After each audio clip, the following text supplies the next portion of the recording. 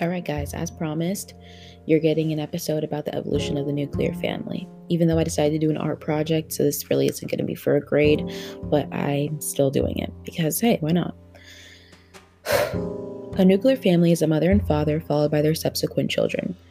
For a long time, this image was a staple of our culture, but that didn't last forever, and in American culture, the laws began to change following the ideals of the times. The 60s brought on new waves of feminism, leading to the need to address pregnant women working on the job. In 1972, the EEOC, the Equal Employment Opportunity Commission, created guidelines that require businesses to treat disabilities that resulted from pregnancies, including abortion, miscarriage, and the birth itself, as temporary disabilities. This was followed by the 1978 PDA, the Pregnancy Discrimination Act, which prohibited discrimination on the basis of pregnancy, childbirth, or other related conditions. Even with these regulations, leave to take care of the child was still not put in place. Without this, most women had to completely leave the workforce after giving birth. In 1993, the FMLA, Family Medical Leave Act, was finally passed. However, this only gave men and women 12 weeks of unpaid leave.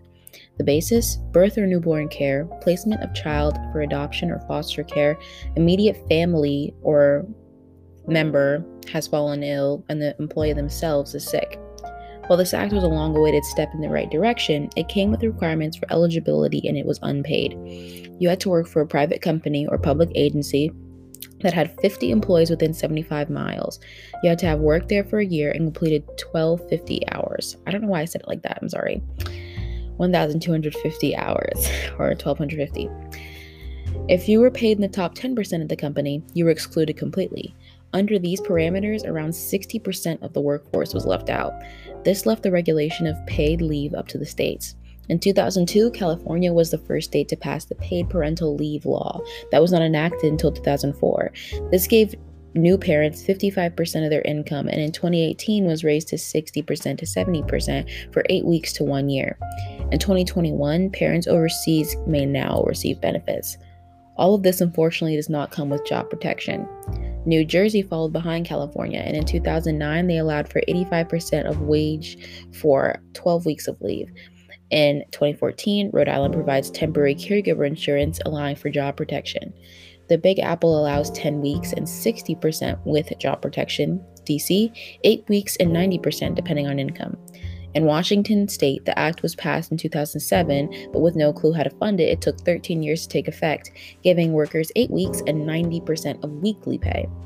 Massachusetts, Connecticut, Oregon, and Colorado have plans set to come into effect in the coming decades, such as 21, 22, 23, and 24. While all these changes are wonderful steps in the right direction, only providing these benefits to women reinforces the foundational idea of women in the home and men in the workplace. That begs the question, what about paternity leave?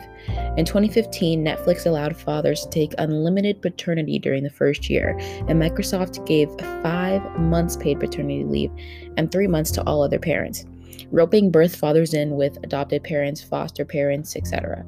In 2016, a report by the National Partnership for Women and Families, less than 41% of employers provide paid paternity leave. Unfortunately, only 9% of workers work for companies that provide paid paternity to all of its employees. Paid paternity leave is a luxury in most cases, given to those with a highly sought-after skill. Leave in general is an extreme luxury for those in low-income housing and areas, with 95% of workers in this bracket working without the option of paid leave for a child or family member. While the states are finally making changes, they are few and far between, through the eyes of a worker needing to support their family. While the topic of male and female separation in wages, what about marital separations? The nuclear family was one always united, but the facade couldn't halt unhappiness in its tracks. For example, in 1953 court case McGuire versus McGuire begged the question: was a wife who lived separate from her husband but in the same home entitled to maintenance and support? The answer: no. She was not given maintenance or support on the grounds she was not living apart from him. The court did not absorb her legal fees, as they found her action against Mr. McGuire baseless. While Mrs. McGuire's behavior seemed trivial, it opened the door to the doctrine of necessities. This can place a spouse into responsibility for goods and or services, such as food, shelter, clothing, and medical, or legal, that were acquired without their knowledge or consent. Currently, all states require husbands to provide these necessities for their wives and children. In some states, wives face requirements similar. Including the wife in these, it strays away from the husband only idea of the nuclear family. Debts accumulated during the union are joined even in separations. Creditors can sue in order to recover these, and in the event of divorce, debt is split evenly, not including those acquired prior to the union. To add to liabilities in the 1970s, parents became liable in civil court cases involving damages caused by their offspring.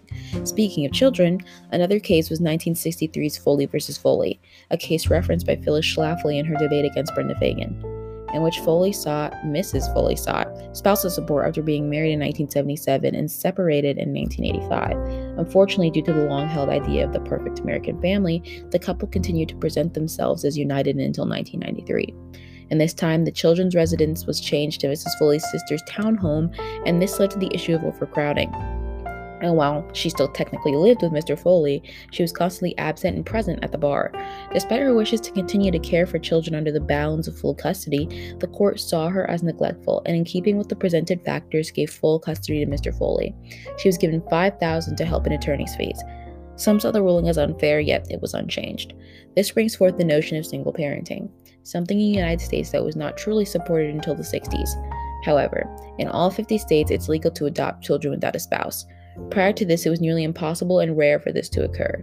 Instances like Joan Crawford and Georgia Tann, who illegally stole babies in order to provide them to her clients, or the Sauter family cult, who stole babies from hospitals and forged documents in order to build a family of her own. While the times have changed, we still have a little ways to go as a country, and while things are better, they aren't perfect, but it seems that's America. So that's my little paper blurb that I wrote in about my painting. And I just wanted to share that with you guys because I did promise that I would make a podcast about this. So even though that's not the project I chose to do, I still wanted to give it to you guys. Okay, have a great day.